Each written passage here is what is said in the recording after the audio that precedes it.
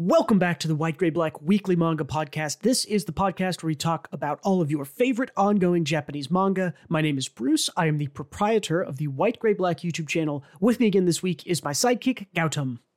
Here to say the day. Hello. This week, we're going to take you on a tour of superhero manga and how they have some big issues for us as readers. We'll start out with chapter 406 of My Hero Academia, take a look at a series that we praised very highly a few months ago, which is maybe falling from grace a little bit. That's Vibration Man, chapter 27, and we will finish it off with a nice solid slice of clean dessert of One Punch Man, chapter 196. All that, anime announcements, manga news, and more coming right up.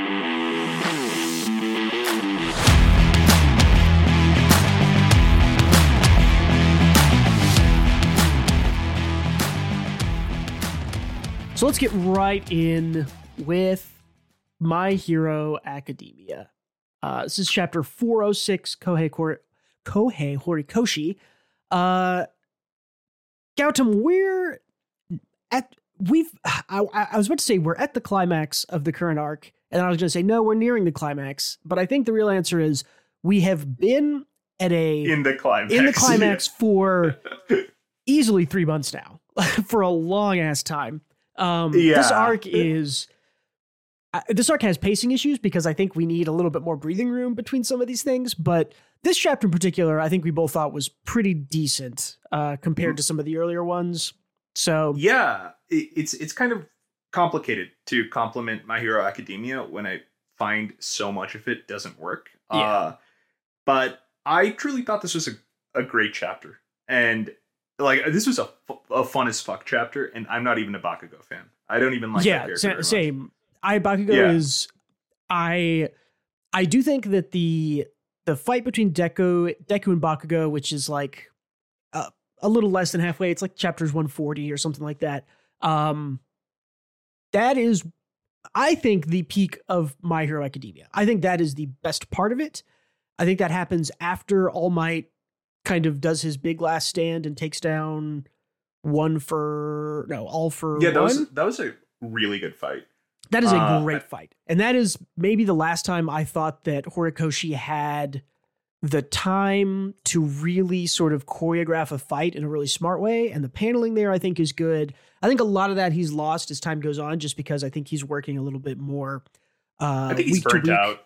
Yeah. Yeah. And I mean, 406 chapters, right? I mean, that's more than 8 years My Hero Academia has been out. I think chapter one might have been 2014, so I might be right at 9 years. But yeah, but anyways, this chapter is good. I didn't really care about the first couple of pages where it's sort of like, it's the sort of newscast over the whole fight I don't jive with that. That doesn't really matter. I think this. Who cares? You're right. Yeah, it's sort of like okay, get us up to date with what everything's going, and all that stuff. But yeah.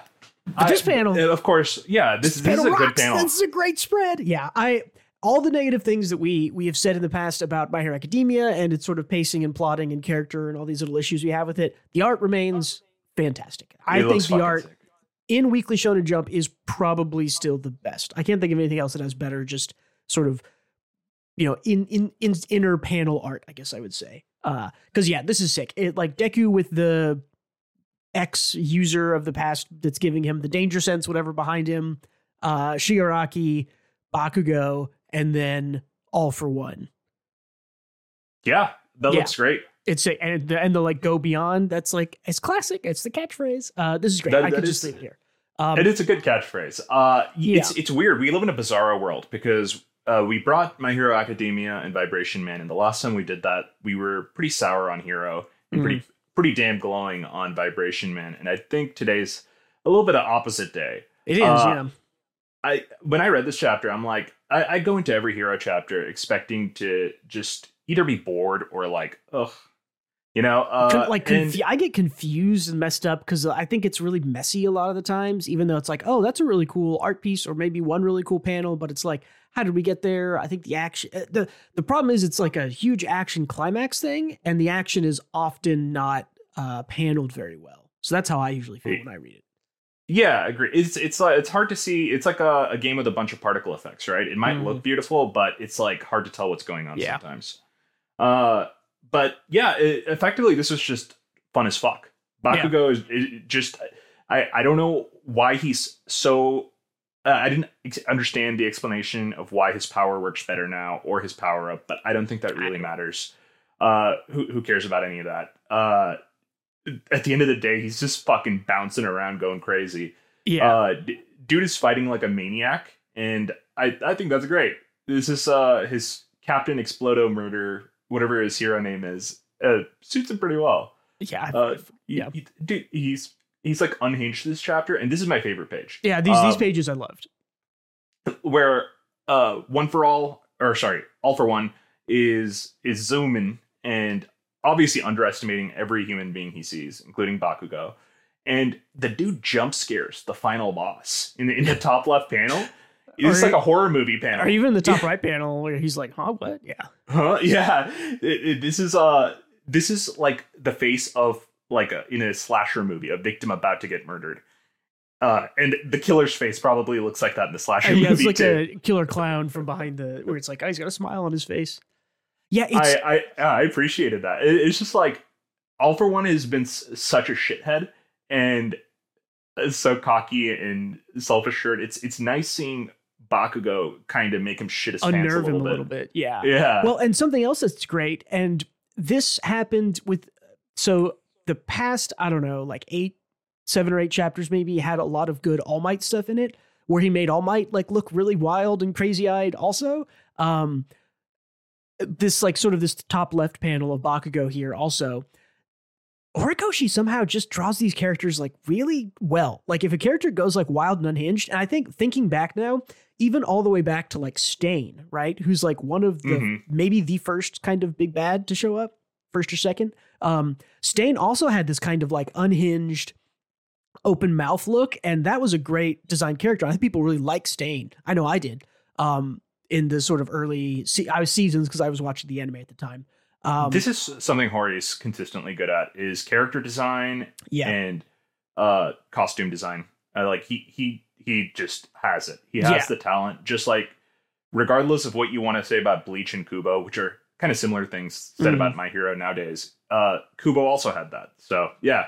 Hori's masterclass, man, at this. He's great, but even just taking a character, I mean, Bakugo's design hasn't changed, but the way that he sort of is like drawing him in a more crazy style, and it was kind of the same with All Might, right? Like All Might's face design didn't change, but in those past chapters, he made him look crazier and messed up, and something about that, like I think Hori really likes doing that, or maybe he's just really good at it. I don't know, but every time that happens, it's like, it's just awesome. Like, because you're right. I really like Bakugo here. Something I really like story-wise that isn't, it's hard to real praise quick before you get to that. I want to say my favorite example of what you just mentioned is actually Deku's shitty ass costume that his mom made. I hate that costume. When he goes edgy boy mode, it's the same costume but designed with like dark lines and colors to make him look like a edgy little guy. And I thought that was like a really good redesign of a design that already exists. You're absolutely right. That is, it does make it look much cooler, even though that whole arc I thought was bad. It was bad. The character design of Deku there is much better. Yeah. But, what I wanted to mention was, like I was saying, I don't know if it's totally backed up by all the writing up to this point. It's My Hero, so it's probably not, but I like, and especially on this page, I went back to it, right, with sort of the two good guys, 2 bad guys facing off. The sort of symmetry of, okay, it's Deku versus Shigaraki, and then it's Bakugo versus All For One. That's really cool. I wish it had been set up better, because I think if it had been set up better as more of Bakugo is going to be the one who's up there with Deku and is going to be the one who's going to, take on the responsibility of fighting the big bad. If that had been sort of set up and if we got there in a better way, I'd feel even better about it. But I do think that, like, at the end of the day, Bakugo is the sort of second most important school hero character in the series, right? I mean, and like I said, I think this is really cool if you flash all the way back to the Bakugo and Deku fight, 180 chapters ago or whatever it was, because they face off against each other. They haven't like fought since then, right? They've kind of been more on the same team. Stuff has converged. I just think it's really cool to have, you know, as opposed to this all just being all Deku versus Shigaraki, or kind of doing, which is kind of where I thought we were going, and we did that for a little bit. Again, really uneven arc overall. A pacing nightmare. We should the Deku versus Shigi should have all the time in the world, right? This should not be like flashed back to every once in a while. I don't even know what's going on in that fight. Yeah. We got an All for One flashback in this chapter, which was a little weird. I do like that in this panel though, it's like the Shigaraki and Bakugo look like the villains if you have no context of the for the series. Arguably Bakugo looks like more of a villain. Yeah, for sure. I mean, yeah, I just think it's how do I say it?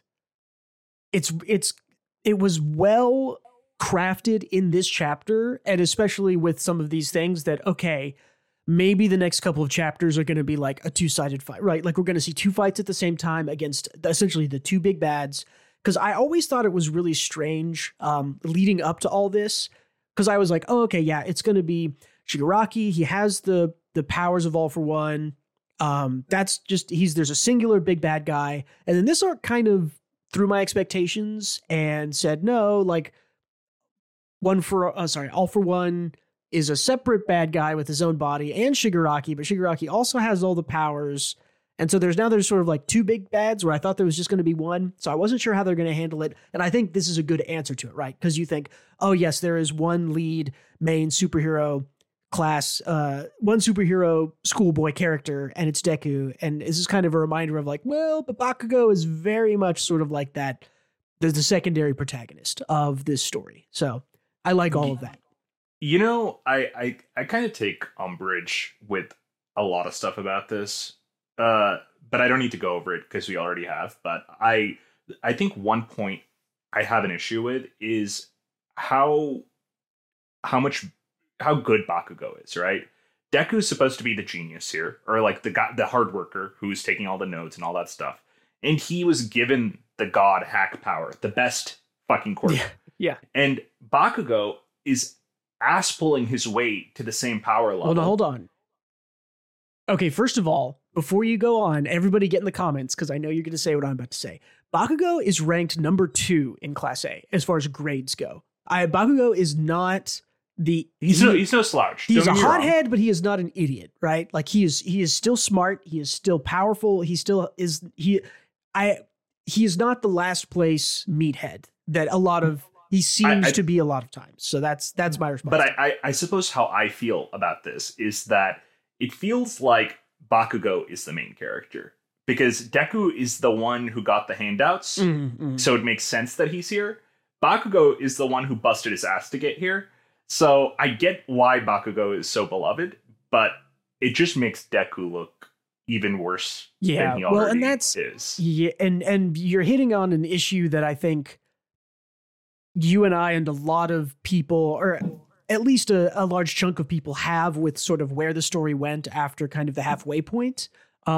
Because yeah, it used to be, okay, Deku has this extremely strong power, but it is like very detrimental for him to use it. It's very bad for him to destroy his body. He can't, he has his limits are kind of very low in using the power, right? He can do like one big punch and he's done.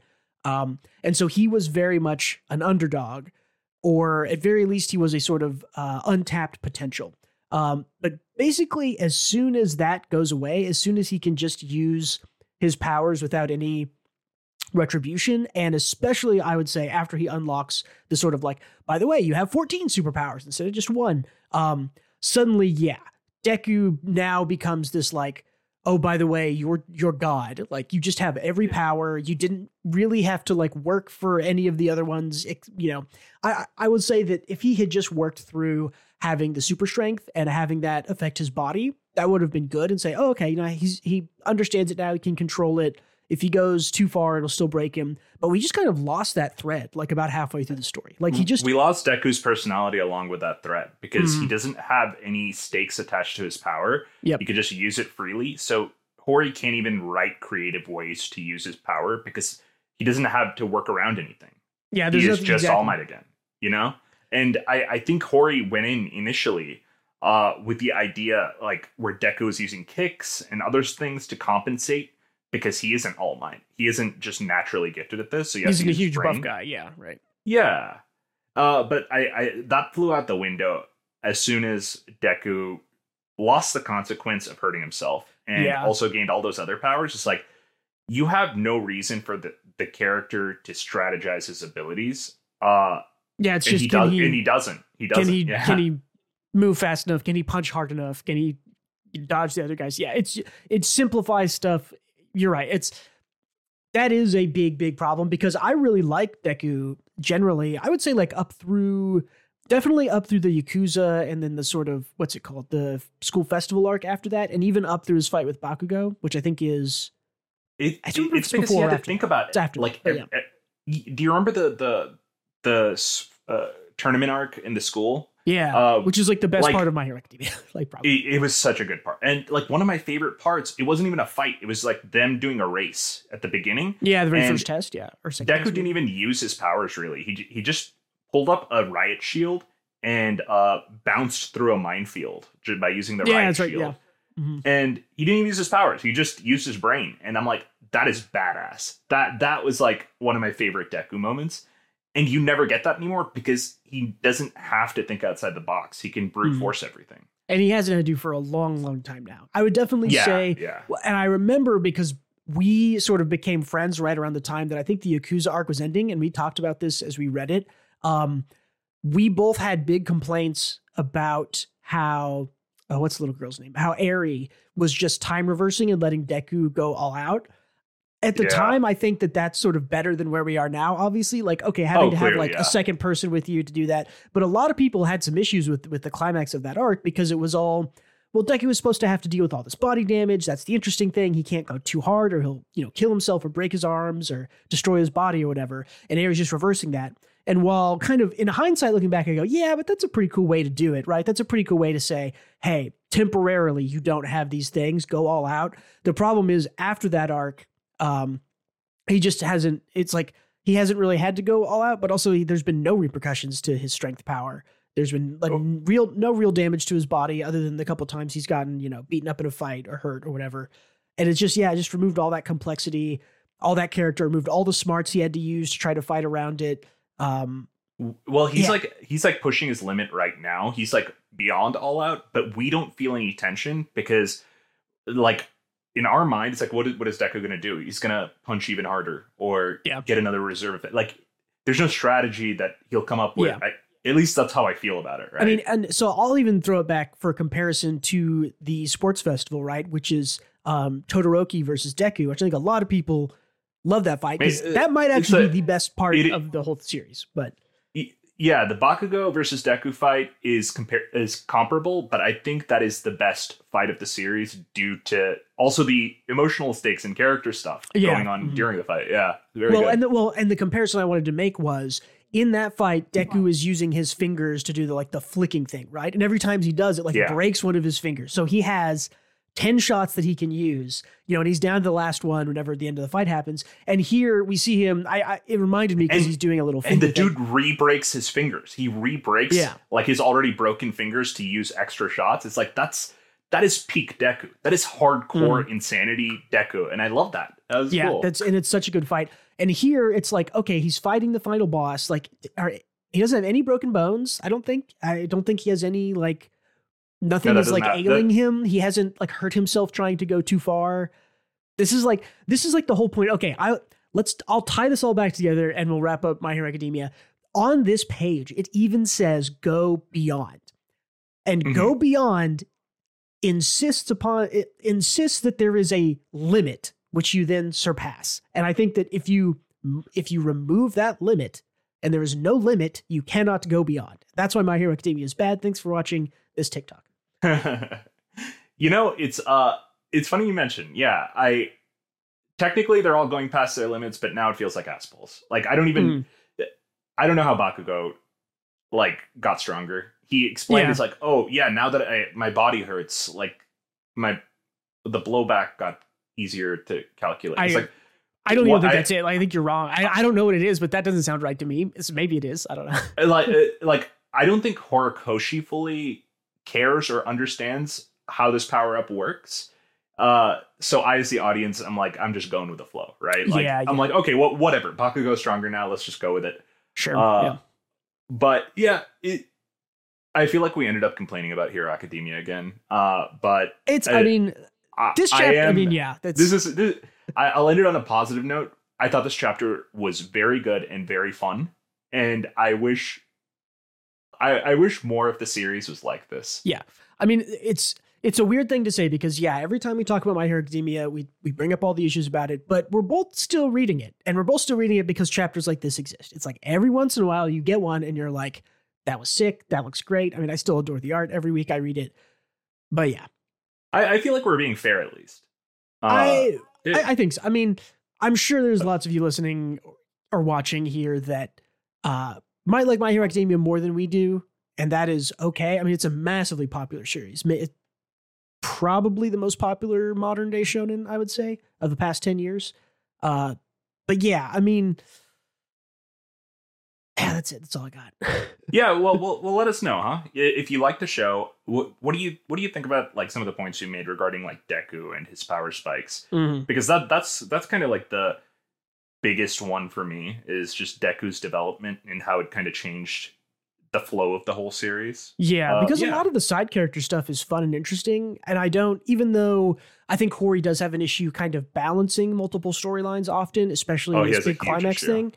Just pacing wise, and guy relies on flashbacks and like the worst, like is a crutch. I will not go back to the start of the whole, what is it, the attack on the hospital, where it's like the opposite of what we said last boom, week. Yeah, we're at a hospital, and then it's like, okay, the start of the next chapter is flashback to 6 days ago, and then during that flashback, you get flashback to 2 weeks ago. I think we talked about that one maybe last year when it happened, but there was one. There was also one with like Hawks. And anyway, that's what I'm talking about, where it's like when he gets revealed to be yeah. Hey guys, Bruce here popping in to say that since we recorded this video on the 15th of November 2023, we have found out that Vibration Man is in fact axed or ending just a week from now. Keep in mind that we did not have this information when we first recorded this episode and could not re-record this whole part. I think you can see from our conversation that we guessed this might have been the case. Thanks and enjoy the rest of the episode. But yeah. All right. So on the other side, good My Hero Academia chapter, some good stuff happening. I hope it continues its quality. There is Vibration Man. This is by Toki Iwai. This is chapter 27. You're right. The last time we sort of paired these two up together, which was maybe 3 or 4 months ago, in spring or summer sometime, we were like, hey, My Hero Academia sucks. We hated this chapter. It was all bad. Good art. Look at Vibration Man. Vibration Man is great. Vibration Man is great. It's doing all these great things. We have this underdog protagonist who's goofy and silly. We understand why he's doing it. It has good writing. All these side characters seem good. And now I don't know about Vibration Man. They changed some things since last time. So if you aren't up to date, they did, I guess, a little bit of a sort of time skip. They kind of, and this is, I guess, the big issue that I have with it. They skipped all the development of our main character powering up. He just sort of learned to be super powerful and is now like God level fighting everyone. And that's like the part I was looking forward to, because I thought it was developing and I thought he had the sort of like shitty little power that's not supposed to, doesn't seem like it's going to be that strong, or you can see its potential, but he hasn't tapped into it yet. And they just kind of skipped over the like discovery period and were like, okay, he's very strong and fast and can do everything now with his power. And he knows how to use like his power perfectly as well. Because even someone who did get their powers all at once should be struggling to like, use it properly. Like, let's take Spider-Man, for example. Like, even Sam Raimi's Spider-Man, right? Like, he was like, has the reaction time. Yeah, but he sucks at being like swinging around and just normal superhero stuff. What is it? Is his name Ayumu? Is the main character? Susumu? Susumu. I'm thinking of Susumu. Yeah. Yeah. Okay. Susumu. Yeah. He just knows how to use everything perfectly. He has super speed, super perception, super strength. Yeah. He got all of his powers at once, like Bruce just said, and he's like perfect with them, and this is over the course of 2 chapters, which is why it's odd that we're suddenly negative on it. This happened very fast. Yeah, like, I mean, this happened, I think, maybe 4 or 5 chapters ago. Maybe like 6 or 7, like 2 or 3 months ago. It just like happened. It skipped everything. Suddenly he was like ultra powerful, fighting off, protecting people. Yeah, I mean, even just to compare it to Deku, right? Like Deku, when he starts out, when he gets that power, using that power hurts him and he doesn't know how to control it. And while we do mention, that eventually that stuff kind of goes all out the window, early on, he is definitely learning like, okay, I need to use kicks more. I need, this specific piece of gear to help me with this thing. If I go, he does the full cowling, he gets like a little power-ups along the way. And this is just like, it felt like it was going to be really good 3 months ago. And then they just kind of skipped all the stuff that I was really looking forward to them doing, where he like discovers, oh, I can use vibration to make my body stronger, or I can use vibration to move really fast by, reducing friction with vibration, which is like a real thing, right? These are all things that I know enough about the way vibration, works IRL, that I was kind of looking forward to. And instead it just skipped all that and said, okay, yeah, you can do all that now. And didn't really describe it. Just kind of, yeah, I don't know. He like before he fought this guy, he was just dumpstering like high grade villains and stuff. Yeah, well, this guy's also like a high grade villain that he just dumpsters in this chapter. So, well, at least this one got like development. The others were like one panel dumpstered, like or like off screen even, or off screen. Yeah, exactly. And they skipped the tournament arc that they were having. Yeah, they also yeah, I forgot they also did that. They're like, I don't remember if I actually left a Reddit comment or I just thought about it, or maybe we talked about it. But we talked about it. Yeah, we talked about it because people were saying like, oh my gosh, because at the end of one chapter they tell you like, oh, Susumu like wins this fight, that's about to happen. And it was like, oh my gosh, I can't believe they just skipped this. And I was like, no, don't worry, they're not going to skip it. It's going to be in the next chapter. And it was the next chapter. Shit. We were like, wow, talk about putting the cart before the horse. It's like, you think they won't go back to this? Yeah, like you think they're not going to go back and show the fight? And they did. And it was like 4 pages of the chapter and it was over really fast. And I almost wish they had just skipped it. Yeah, it's so weird. I wonder, it's so weird. And it's like the odd part about that is that they replaced interesting content with more boring content. Yeah. Like, why introduce a side characters? They didn't get fully developed. They only started to get developed. Yeah. And then the author was like, no, fuck this. Susumu wins. He's super strong now. He's just killing They've only focused on him. We haven't seen any other real side character stuff. I don't know what happened.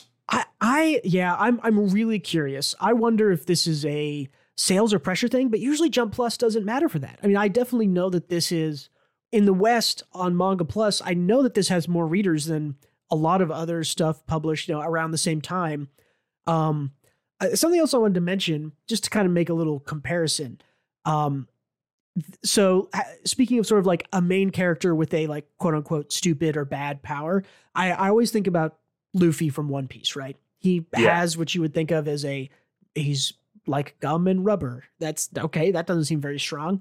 But the cool thing about Luffy did you intend to make that Hunter x Hunter reference? No, I don't make because Hunter x Hunter that is the biggest. You just accidentally made like the biggest bungee gum has the properties of rubber and gum reference. Anyway, I thought that was the thing they say about Luffy. Is that like a thing from Hunter x Hunter that is like put on? Hisoka says it like a million times in Hunter x Hunter. Yeah. Okay. I think that I have absorbed that meme through proximity without knowing what it was. I always thought that people talked about Luffy and that he has the properties of rubber and gum. Like that's just a thing. It makes sense that you would think that he is rubber and he says gum all the time, right? Right. So. Yeah.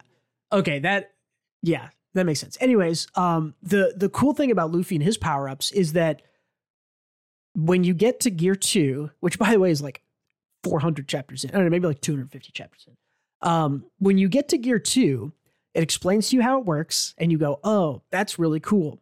And then when you get to Gear 3, it is an expansion on Gear 2. And then when you get to Gear 4, it's an expansion on Gear 2 and 3, and how that works. And then you get to Gear 4 Snake Man, and you go, oh, okay. And he's added this other thing on top of it. He's learned to use, X power better and better. That's how you do powering up a weird character, right? You say, I mean, and I can even tell you how to do it for Susumu, right? He has vibrations. The first thing he should learn is that if you're getting hit and you vibrate, the hit can't, fully That's connect perfect. and give all its power into a thing. So you're more durable. If you want to move fast, right?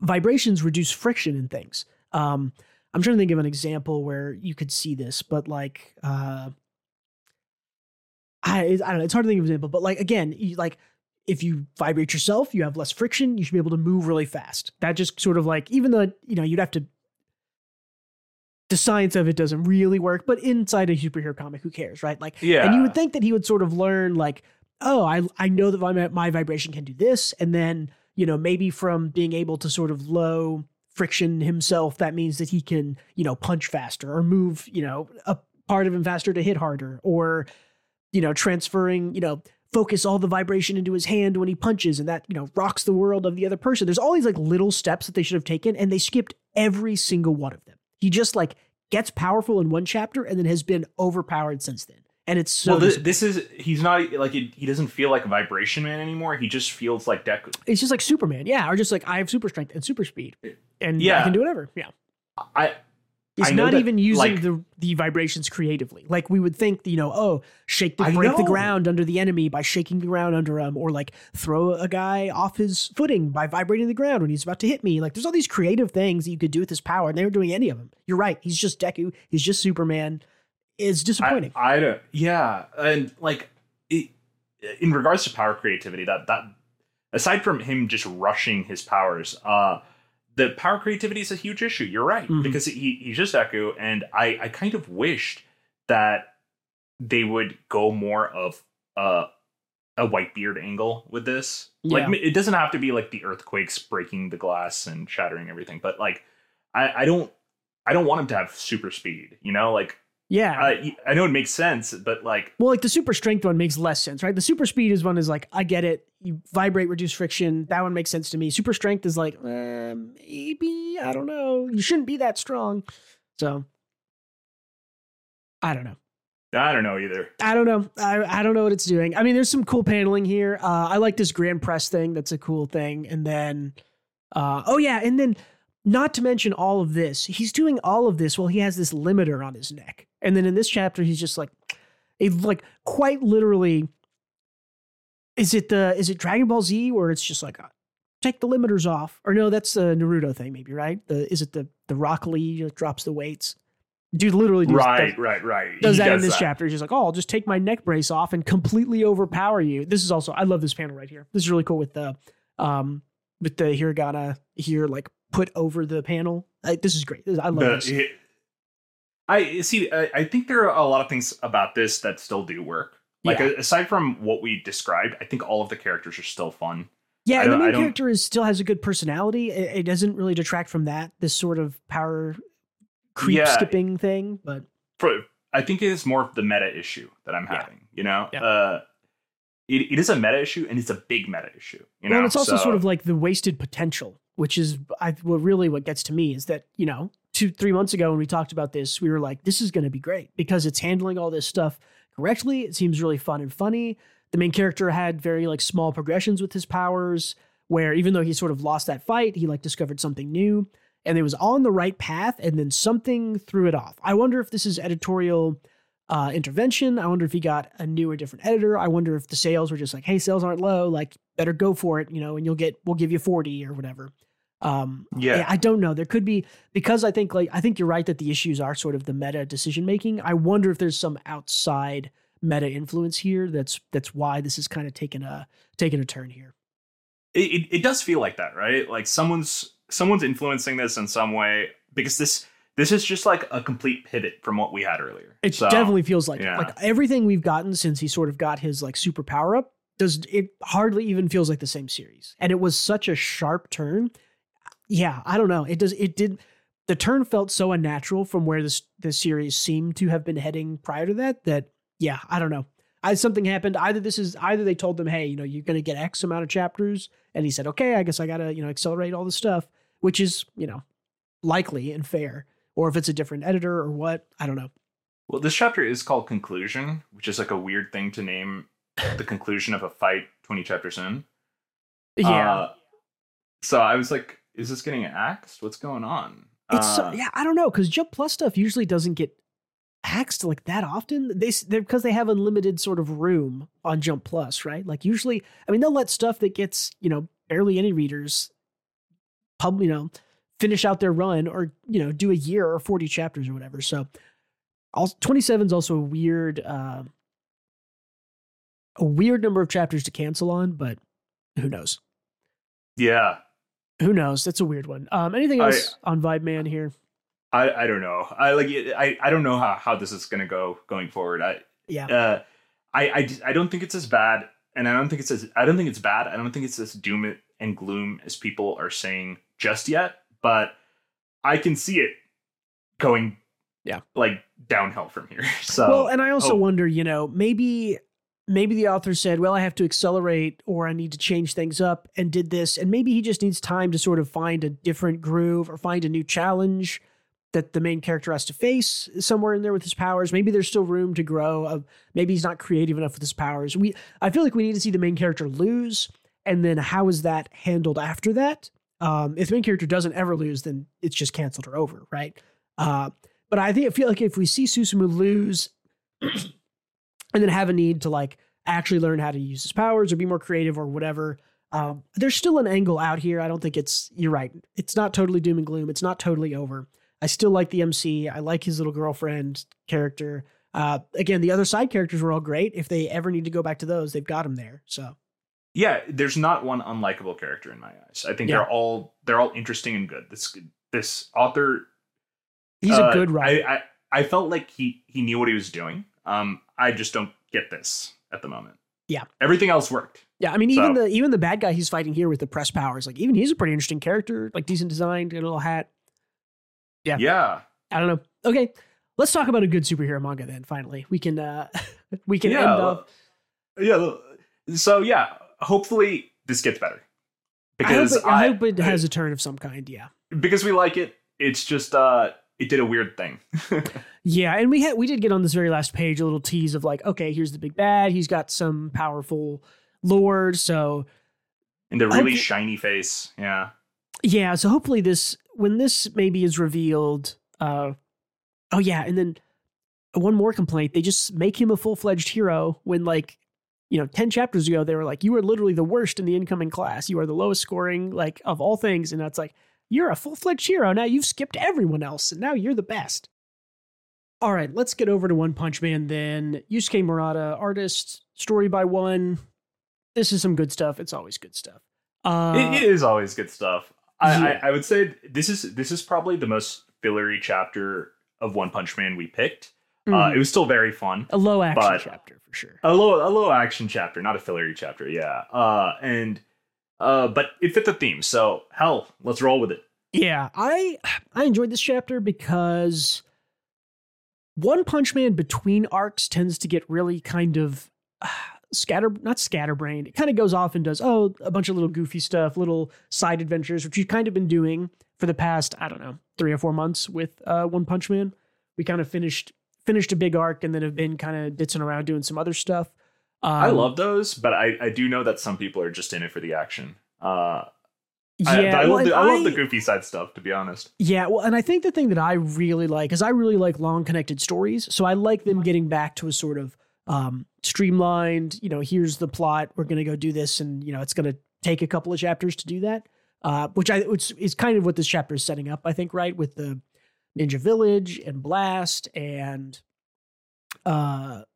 what's the Speed of Sound Sonic and all those guys. And Flashy Flash. And Flashy Flash, yeah. Yeah. I love this panel, the bottom right here, where they reference the little meta section from last chapter. It's like, so yeah, during those 3 panels where you were gone looking for Minako. It's so good. Yeah, the fourth wall break with those panels. This is classic one humor here.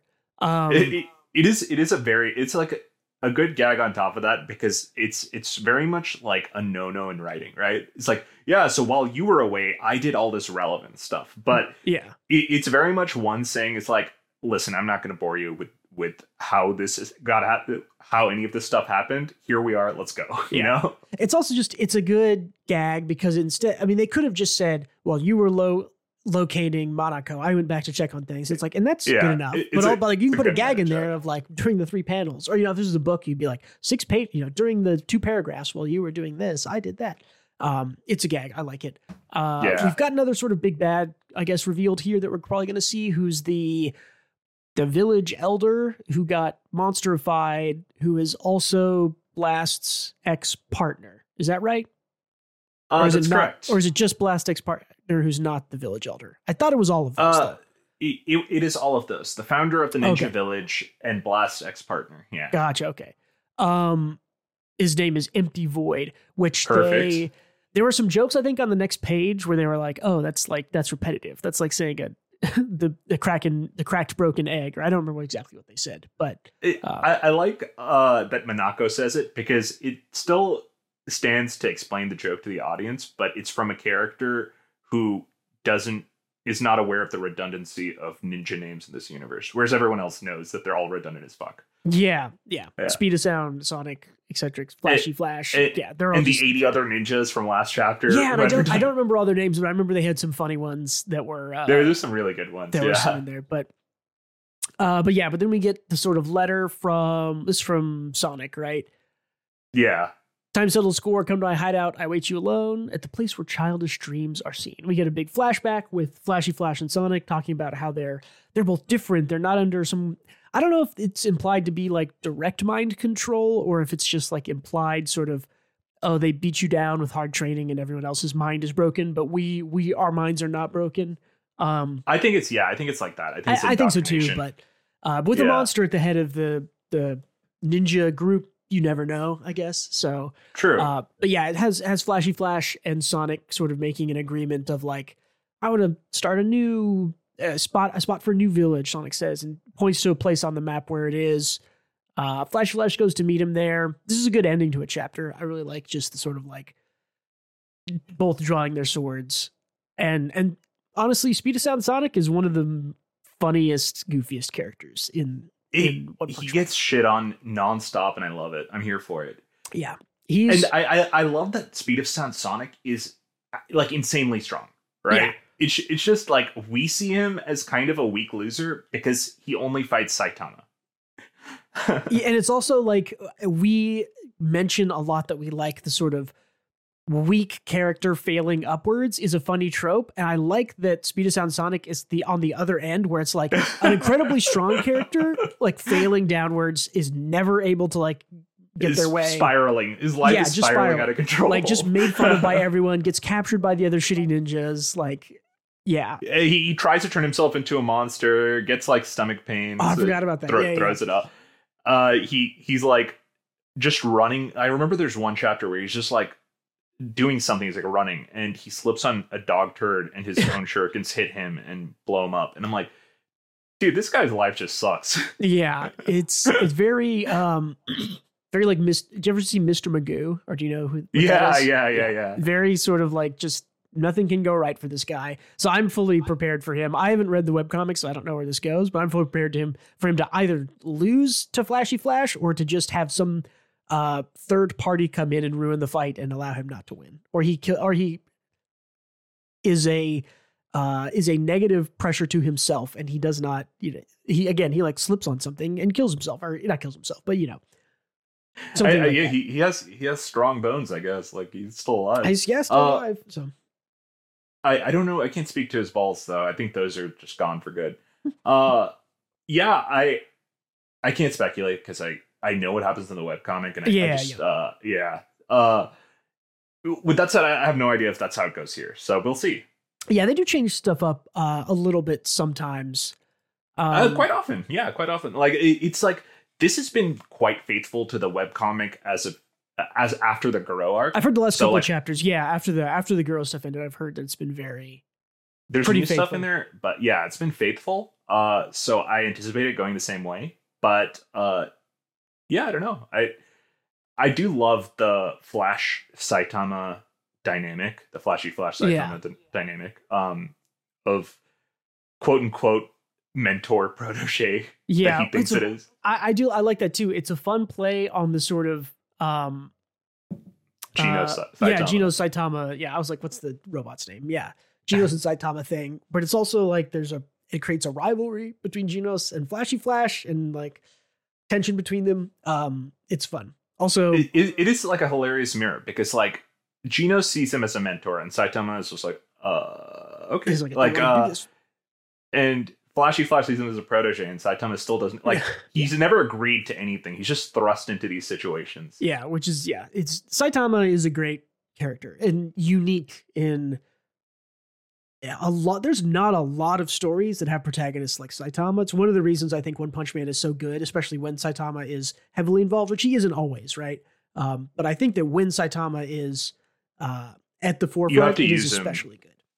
Yeah, he's a very Jack Sparrow-like character where if you use him too much, the bit wears off, you know? Yeah. You have to kind of establish your setting, your arc, your stakes, and then use him towards the end of it. Or something like that. Yeah, and One and Murata are really good. They're really good at that, right? Because you'll spend tons of chapters reading about serious... I'm trying to think of in the monster, I don't remember the name of the arc, but where like Tatsumaki is fighting the other big psychic girl, and there's all this like kind of super serious, like straight across normal, superhero, supervillain versus stuff, threat of the world, all the tank top guys are there, and it's like mostly completely serious, and then you would cut to like Saitama and Flashy Flash, and Saitama is just like being goofy or like, talking to a monster, or he works. You're right that he doesn't work if Saitama is sort of always on screen, always a presence. But One Punch Man is so good about setting up these kind of like hyper serious situations, and then Saitama is there to like dissolve the tension, relax the scene, the tension in like such a fun and funny way. Exactly. Like if he's there all the time, there's no tension, there's no stakes. Exactly. Saitama resolves everything. Yeah, One keeps him away, and it helps that Saitama has no ambition, and he's also very dumb.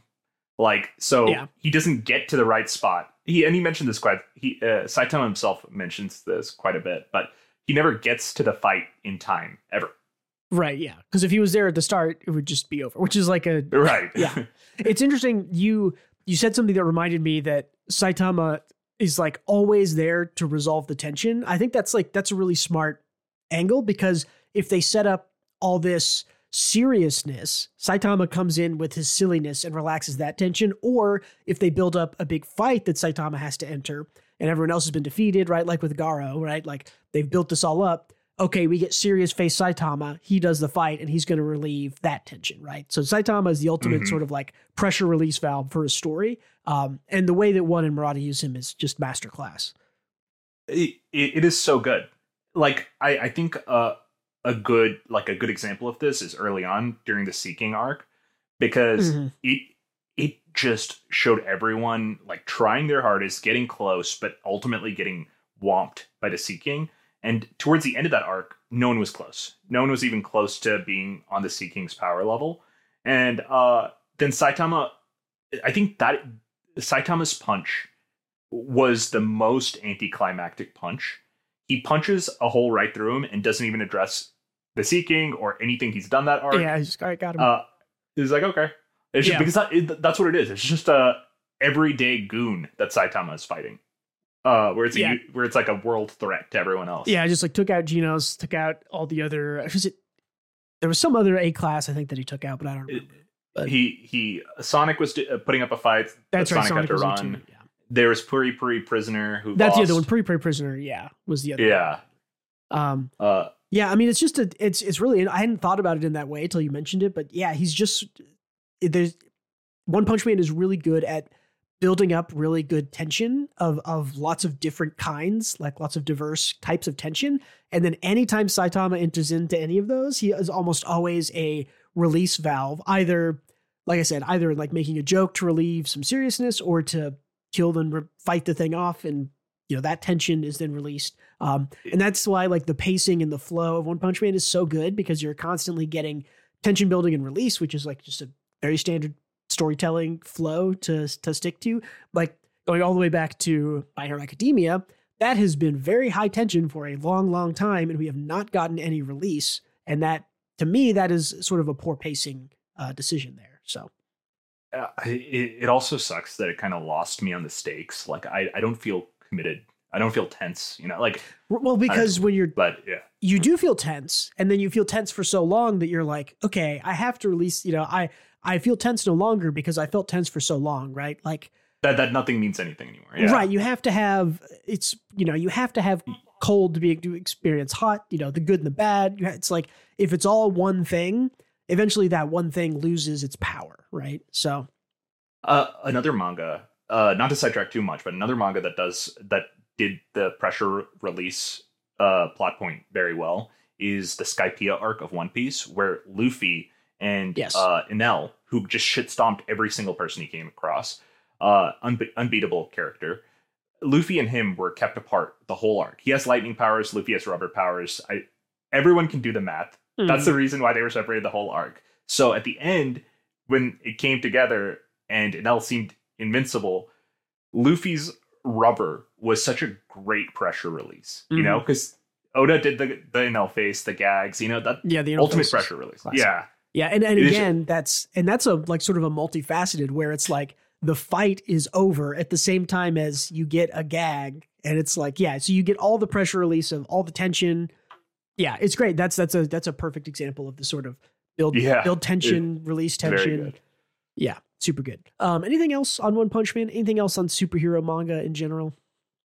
I love One Punch Man. Yes. And if you ever read the Reddit threads, ignore the webcomic readers who just bitch anytime anything from the webcomic has changed. They are not special. I am a webcomic reader. I am special, though. So listen to me. Just enjoy the new One Punch Man. It's very good. Yep. Cool. Let's go into the news, because there is a little bit of news this week. Top of the hour, Blue Box is getting an anime. Yay! I love Blue Box. That's a slam dunk, right? It should be. Yeah, it's excellent. I think we talked about it decently recently, like maybe a month ago. But yeah, it's just a super solid, like super good romance story, really good character writing, pretty good kind of sports background to it. I'm trying to remember the studio. They announced the two voice actors, and it's the girl who played Luluko. She's done tons of other stuff. Both these. She's amazing. Yeah, I think her name is Ruina. I don't remember exactly. I don't have it up in front of me, but her and then the main guy. I'm trying to remember if he had anything I could remember. Wait, you're talking about Luluko from Space Patrol Luluko, right? Yeah. Okay, got it. I believe that voice actress is this character here. So yeah, this is a slam dunk. This should boost sales. I think sales are already really high for Blue Box. It's really good. If you are curious about Blue Box, go and find the one shot and read it. I think the series has kept up the same energy as the one shot. It's got Reiwa energy. It has really good quote unquote season 2 vibes. They have sort of progressed from being a first year boy and a second year girl to a second year boy and a third year girl. And I think they've introduced new great side characters. Side characters are all really good. And like, not to go too much into chapter discussion, but the most recent chapter, where they're very much doing the hidden relationship thing, minor spoilers, where they're like, hey, we don't know if we want to tell everyone. I have a really mature conversation where it's like, well, I don't really care if all of our friends knew, but the problem is we live together at home with your family, and they're afraid that if other people knew, their family would know, and then they wouldn't let her live there. And it's like, they want her to live there because they're dating, obviously. Living with your high school girlfriend sounds fucking rocks, sure. But so again, they had it's really mature, well-written characters, really great romance, pretty good sports stuff. Sports stuff isn't super the focus, but it is at times, and I think it's pretty well done. Character growth, it's great. So the main character plays badminton, right? And I don't think I told anyone this, but I love badminton. It's great. I love playing it. I wanted more badminton, man. I thought there'd be more badminton.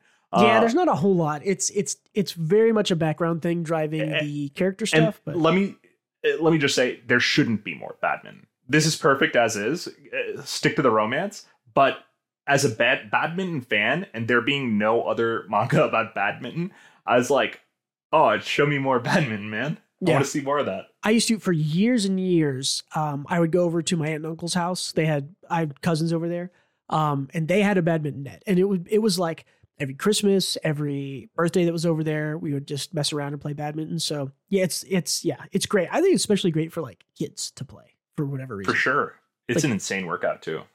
It can be, yeah, for sure. Yeah. Cool. Let's see. What else do we have on the news?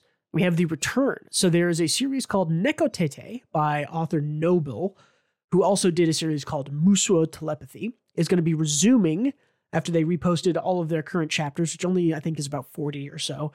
This is a sort of 4-koma comedy gag manga. The one that's resuming is about a cat who can transform into a girl, or a girl who can transform into a cat, both ways. But there's a boy who really loves cats and like finds her as a stray and loves her, and then she transforms into a girl, and it turns out they go to school together, and that's the cause of many hijinks. I just read this earlier today, so. You think she shits in a litter box?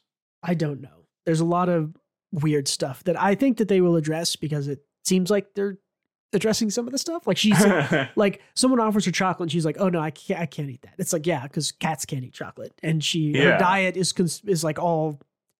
She likes tuna and whatever else, all the cat treat that the main character had. So this is a cute one. Keep an eye out on it. Yatum, you've read Muso Telepathy. Is that right? Read all of it, baby. Even the epilogue. It was great. A few years ago, Tomo-chan and Muso Telepathy was like the biggest shit. It was the daily 4-koma magazine, or not magazine, manga that everyone on Reddit was reading every day to day. Discussions were huge. Threads were huge. It's a cute series. If you haven't read Muso Telepathy, go check it out. It is fluffy. It's light. It's fun. And honestly, surprisingly good character stuff. Nice. I mean, that's kind of the same way I felt about Tomo-chan. As I was like, oh yeah, I'll read Tomo-chan. It seems like it'll be it'll be cute and funny, whatever. And it's like, oh, it actually does some pretty nice stuff in it. Yeah. And there is this, like, in Telepathy, there is this bitchy rival girl. Oh, the blonde girl? The blonde girl. Yeah. And everyone hated her, kind of. She was annoying. The readers, you mean, right? Yeah, the readers, yeah. By the end of it, she's everyone's favorite character, bar none. Ooh, like, she's easily the best character, yeah. Because I also went and read 20-ish chapters of this, which 20 chapters is like 20 pages. So it's like I read like one chapter of this, but yeah, fair. Also seems very cute. I mean, there's like 780 chapters, which are chapters, quote unquote, which really, if you scale it down, is probably something like 30 or 40 chapters to get through. So I'm a huge fan of character redemptions, where if an author can make you go from hating a character to loving a character, that's talent. Everybody loves a good Zuko, man. You can't. And Zuko. Yeah, everyone loves. Everybody loves a good Zuko. Everybody loves a character redemption. And yeah, oh my God, Zuko is such a good one. Yeah, but yeah, so we got agreed. that. Let's see what else. I don't want to go into too much details on this, but I did want to mention it. Some information came out about the MAPPA adaptation of Jujutsu Kaisen Season 2. Apparently, overwork is a huge issue in Japan. And apparently this team, from what I understand, this animation team was responsible for Jujutsu Kaisen Season 1, the Jujutsu Kaisen 0 movie, Chainsaw Man, and then Season 2 of JJK, which I listed 4 pretty big projects. I think all 4 of those have been done in 3 years. And so they have it's good quality work too, right? It is. It's like they're stretched thin. I mean, and that's the thing, is that a bunch of them came out and were pretty much like, hey, the next episode of Season 2, you're not going to get, because we are way overworked. Or I think you maybe not get the 2 episodes from now or something, but there was a big thread, I think it was one of the animators, and then 2 or 3 other animators came and chipped and threw their 2 cents in on Twitter. Basically, they said, like, we're way overworked. We've been way overworked for years on this team, right? Who's been doing, because, the normal production for an anime is something like, especially if it's like a 24 episode thing like Jujutsu Kaisen. I think Season 1 of Jujutsu Kaisen, they got like a year and 8 or 9 months. And then for the movie, they got like 6 months or like less than a year. And then for Chainsaw Man, they got like a lot less than that. And then for Season 2, they got like 4 months to work on it. So yeah, just increasingly more and more issues, a lot of them pointing at the CEO of MAPPA, who is taking a lot of the heat, at least from the comments and things that I've seen. He seems as they should. Right. So, as the figurehead of a company, you are there to take the heat when you are overworking your clearly incredibly talented employees. Yeah. They really need to fix whatever problem they currently have. Because I don't think season release matters as much as keeping the talent on. If you remember, these are all ex Madhouse employees. A lot of them that Madhouse dissolved, and a lot of them went to Mappa. You don't want Mappa dissolving, holding all these projects. You don't want Mappa dissolving because they burnt their talent out too much. You know what I mean? Well, and we've made jokes in the past, or I have at least, about how, there's a new shonen getting adapted. Who's going to do it? It's like, it's going to be Mappa, right? Because they've just gotten like almost everything. Well, and so the reason for that apparently is that the CEO is like this greedy money grubbing guy who doesn't, who will just work his talent as hard as he can and take as many projects as he can, because that makes Mappa bigger, Mappa more money. That means he has more money. So, because it's crazy for the past 2 or 3 years that it's like, okay, who's doing the next? Okay, they did Jujutsu Kaisen, they did Chainsaw Man, they've done what else did Mappa do? They grabbed up a bunch of stuff. And it's too much. So I understand the thought process, but there's like a breaking point, right? Because he technically is a good business decision. He got all of the biggest IPs, manga IPs in the world right now, and he has them all under his company's umbrella and put them out at great quality. But of course, the breaking point was hit. You can't do it forever. Well, it definitely kind of sounds like they hit a breaking point, about 2 or 3 years ago, which is when kind of people started to make the jokes about it. And it sounds like they've been at a breaking point for years now. At least the people who are tweeting about this Jujutsu Kaisen season 2 work. So don't they have One Punch season 3? They do. They have. I believe there's announced that they have One Punch season 3. Let me go to their Wikipedia real quick because I can see what they've got coming down. I don't know how they'll do that. They're stretched. Vinland Saga season 2, Lazarus. Yo, don't get me wrong. Like they had the talent to make One Punch Man season 3. Do they have the resources? I guess Well, and do they have the resources to make One Punch Man season 3 and Chainsaw Man season 2 or the Chainsaw Man movie at the same time and Vinland Saga season 3 at the same time? And the thing is, they're going to try to do all that at the same time unless something changes here. So and JJK and Attack on Titan. Oh, I guess Titan's over, but you're right. They did also take Attack on Titan. Yeah, but now that that's done, then maybe that frees up some space for them. But yeah, best wishes go out to all those animators and everyone who is overworked in Japan, which I know is all of you. So I'd like to plug undersubscribed YouTube channel called Animator Dormitory. It's on YouTube. It has like 50 subscribers, but it's a bunch of Japanese animators, independent animators, trying to make a living independent, and they animate their day in the life of an animator. So if you want a perspective on what working the Japanese animation industry is like, I would go to that YouTube. Very cool. It's very good. Yeah. Yeah. There's been a lot of other stuff that you can definitely find, but yeah, Japanese animated dormitory. Check that out. Yeah. I'll give me put a link in the description. I'll just this is such a good one. Yeah. Link in the description. Send me that link and I'll remember to put it on there. Okay. Last thing I've got on the news is Weekly Shonen Jump, 2 new series coming out in issue 52, which is the last issue of the year, and then issue number 1 of next year. Those technically, I think, occur the last week of November and the first week of December, or maybe the last 2 weeks of November for us. I believe the issue that is coming out this Sunday, so the 18th or 19th for us, the 19th, should be issue 51. So then we should get, so there should be the 26th is 52, and then December 3rd is. So 2 new series there. We'll be talking about those on the podcast. The 2 new series announced are a series called Green Green Greens by Kento Terasaka. His previous work was called Beast Children. I believe that was in Weekly Shonen Jump or maybe on Jump Plus. That was a rugby thing. And the other on issue number 1 is called Rui Rui Senki by Kento Amamiya. They did a one-shot called Shikigami about a year ago. I went and read that, just curiosity. and I thought it was pretty good. Feels very much like a Chapter Zero intro to a shonen thing. The MC was hilarious and much different, even though kind of everything around him felt very typical. You can go check out that Shikigami work. If you search Shikigami Kento Amemiya, you should be able to find it. So yeah, 2 things coming up. We'll cover those in time. But that's it for the news. Anything else you wanted to call out there, Gautam? Nope. Cool. Let's move on to one more thing. So you and I went to go see this in theaters because I'm a big David Fincher fan. I think we both are. The Killer.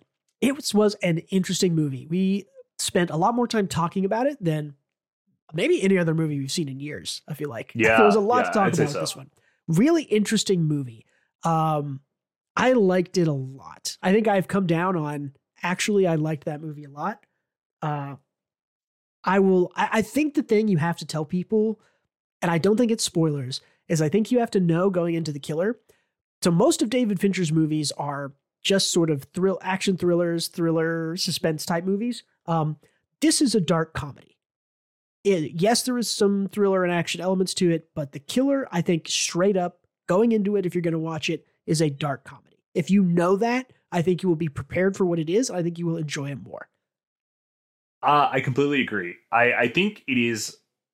I don't think you will like the movie unless you either understand that through context or you go in with those expectations. Yeah, because I think something that messed Gauchman up when we saw this was that I was kind of expecting a thriller, some kind of thriller action suspense type movie. And it's actually just not that. And it, I would say that it does explain itself to you and show you what it is very early on, but it's kind of hard to break from. I've seen every other Fincher movie and he's never really made a movie quite like this. Very different, very interesting. So I liked it a lot though. Yeah. And it was also very subtle, but it was kind of like, it's hard to describe without. It's really hard. Yeah. Once you see it, you'll kind of, you'll just understand. Take our word. Yeah. Take our word that it's a weird one and that it's good if you go in with the proper expectations. Yeah, exactly. Can you pull up this image I sent you? Oh yeah, one sec. Yeah,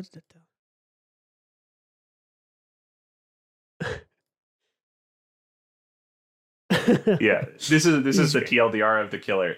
He says of the movie, "I don't give a fuck," and then proceeds to give a fuck for the rest of the movie. And that really is the crux of the comedy in the movie. Is that again, not too many spoilers. This killer tries to tell you the type of person that he is and then proceeds to not be that person throughout the movie in a pretty funny and interesting way. Yeah. Very cool. Yeah, good flick. Yeah, really good flick. I definitely have come down on, I think, on the side of that. Actually, I really like that movie. Gavin, tell me about, 2 days ago, you told me you were starting Fargo season 1, and now you've watched a little bit more from what I understand. I've watched up till season 3. I finished season 3. Fargo season 1 is, I'd say, masterclass television. I've seen season 1 and it's very, very, very good. It is great. The villain is kind of like a representation of the devil, it feels like. I mean, it's a human murderer, but like he's so evil that it's like borderline mustache twirlingly force of chaos. Like it's very the devil himself evil. Kind of, it's very sort of mythological almost. In the exactly. Yeah, he barely feels human sometimes, but I usually don't like those villains because they're too mustache twirly and they don't have the nuance or relatability that other types of villains do. But in this, he's perfect. It's Billy Bob Thornton, right? You're talking about? Exactly. Yeah, Billy Bob Thornton. He's real good. He is an amazing actor. He is unnerving every scene he's in. Every scene he's in is tense. And funny, too. I remember there's a lot of just, again, sort of a dark comedy. It is also a dark comedy. Yeah. Well, it's as funny as it can be, given the circumstances, and it is pretty funny. So season 1 is great. Have you ever seen the Fargo movie, the original, quote unquote? Funnily enough, I haven't not seen Dude, that bro. Okay. I love Joel and Ethan Coen's movies, and Fargo, in my opinion, is their best movie. I actually think Fargo is maybe one of my top 5 movies of all time. Holy crap. I'll watch that. Yeah. So it has some of the similar things with season 1, but it's pretty different, I would say. And it's so good. And yeah, cause that's one thing I wanted to call out is that like Fargo is like a really hilarious dark comedy movie, but it's also kind of got that thriller suspense thing going on. You really need to go watch it. I don't think it influences any of the other seasons because I think season 2 and 3 are like flashback or like happen in the past, right? Or something like that. So yeah. Well, I don't think there's any commonality between like the seasons or the movie. Only season 1 in the movie, but yeah. They have like the same kind of universe. But season 1 is goddamn fantastic. Season 2 is also fantastic. Not as good as season 1, but very, very good. Amazing television. Season 3 was hot dog shit. Ooh, really? Okay. And I went to the subreddit because I'm like, because I wanted to see if other people aligned with my opinion and hated season 3. And that's everyone's favorite season. Everyone on that subreddit is like, oh, I love season 3. I fucking love season 3. What? It's so like cerebral. And they're using all these artsy fartsy words. And I'm like, you piss me off. You quit telling me how cerebral it is. Tell me what you like about it. Nothing works for me. So anyway. Okay, that's the one with Ewan McGregor in it, right? Is he in season 3? Yeah. That's what this says. Maybe he looks different. Oh, is that? God damn, that is McGregor. Holy shit. Yeah, and Mary Elizabeth Winstead, who's He looks very different in Fargo, so I didn't put that together. I expect him to look like Jesus and Obi-Wan every single time. So yeah. Oh, I forgot. Yeah. Okay. I'm looking at the wiki now. I forgot that this is Noah Hawley who does this, and he did the Legion TV show. Did you ever watch that? I hear that was good. I hear it was cerebral as well. It's very cerebral. It's very weird. I think I watched one season of it and was like, I don't think I liked watching it. It's really weird and out there. It's really interesting, I think, especially if you're into filmmaking and really different stuff, because it uses a lot of elements that are just not normal. Fargo has a little bit of that, but it's a lot more grounded, I would say. So season 3 is not. It's very much really weird. It's weird. Okay, then you might not like Legion, because Legion is really fucking weird. Well, things can be weird and I can like them. Like I like Requiem for a Dream. That was very weird. Yeah. But like, I don't know. This was just hot nonsense. Like I didn't like any of the characters. There's no one to say it's like, oh, I hope this character sees some form of success. It's like, no, I just don't give a shit if anything happens to any of them. I don't know. Season 3 was not my thing. That's so weird. I'm like looking at the reviews. So, okay, Fargo season 2 has the highest tomato meter. Season 1 is second. Then the movie Fargo, I don't know why they haven't ranked in here. Season 3 at number 4, season 4 at number 5. So people tend to think that the fourth one is the worst one, and then season 3, and then 2 is the best, 1 is second best. So shit, dude. None of them connect. If it's bad, just skip it. Yeah. Yeah, that's true. I kind of appreciate, there's been a lot more television recently that's the sort of, what do they call it? Where every season is just sort of its own little thing. Standalone, anthology. It's an anthology, anthology series, yeah. Because like American Horror Story is a big one that I know a bunch of my friends were into a couple of years ago, but cool. Yeah, I should check out Fargo again. I should rewatch season 1 because I remember liking it a lot, so. You would love it. You'd love season 1 and 2, I think. Yeah, I definitely should go watch it. Cool. Anything else, Gautam? You ready to sign off and call it quits? Let's call it, man. Cool. Let's get out of here. Hey, thank you again, everyone, for listening or watching. Don't forget to leave us feedback, comments, upvote, thumbs up, any positive reinforcement you can leave us. Please go do that. We really appreciate comments. Check out Twitter and Patreon, linked in the description, and Gautam's YouTube, which he's going to send me, also linked in the description, or the YouTube video that he suggested. Thank you again for being with us this week. See you guys later. And don't forget to read more manga.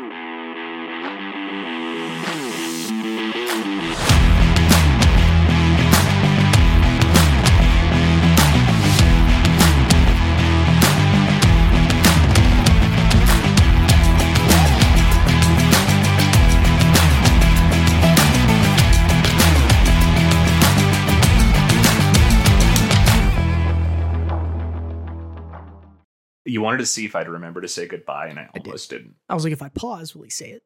Yeah, did you see how I kind of panicked and almost didn't say it? A little bit, yeah. That's why I put that little introduction in, but then I was like, I don't want to do that every time. It'd be like me telling you to say goodbye now, Gautam.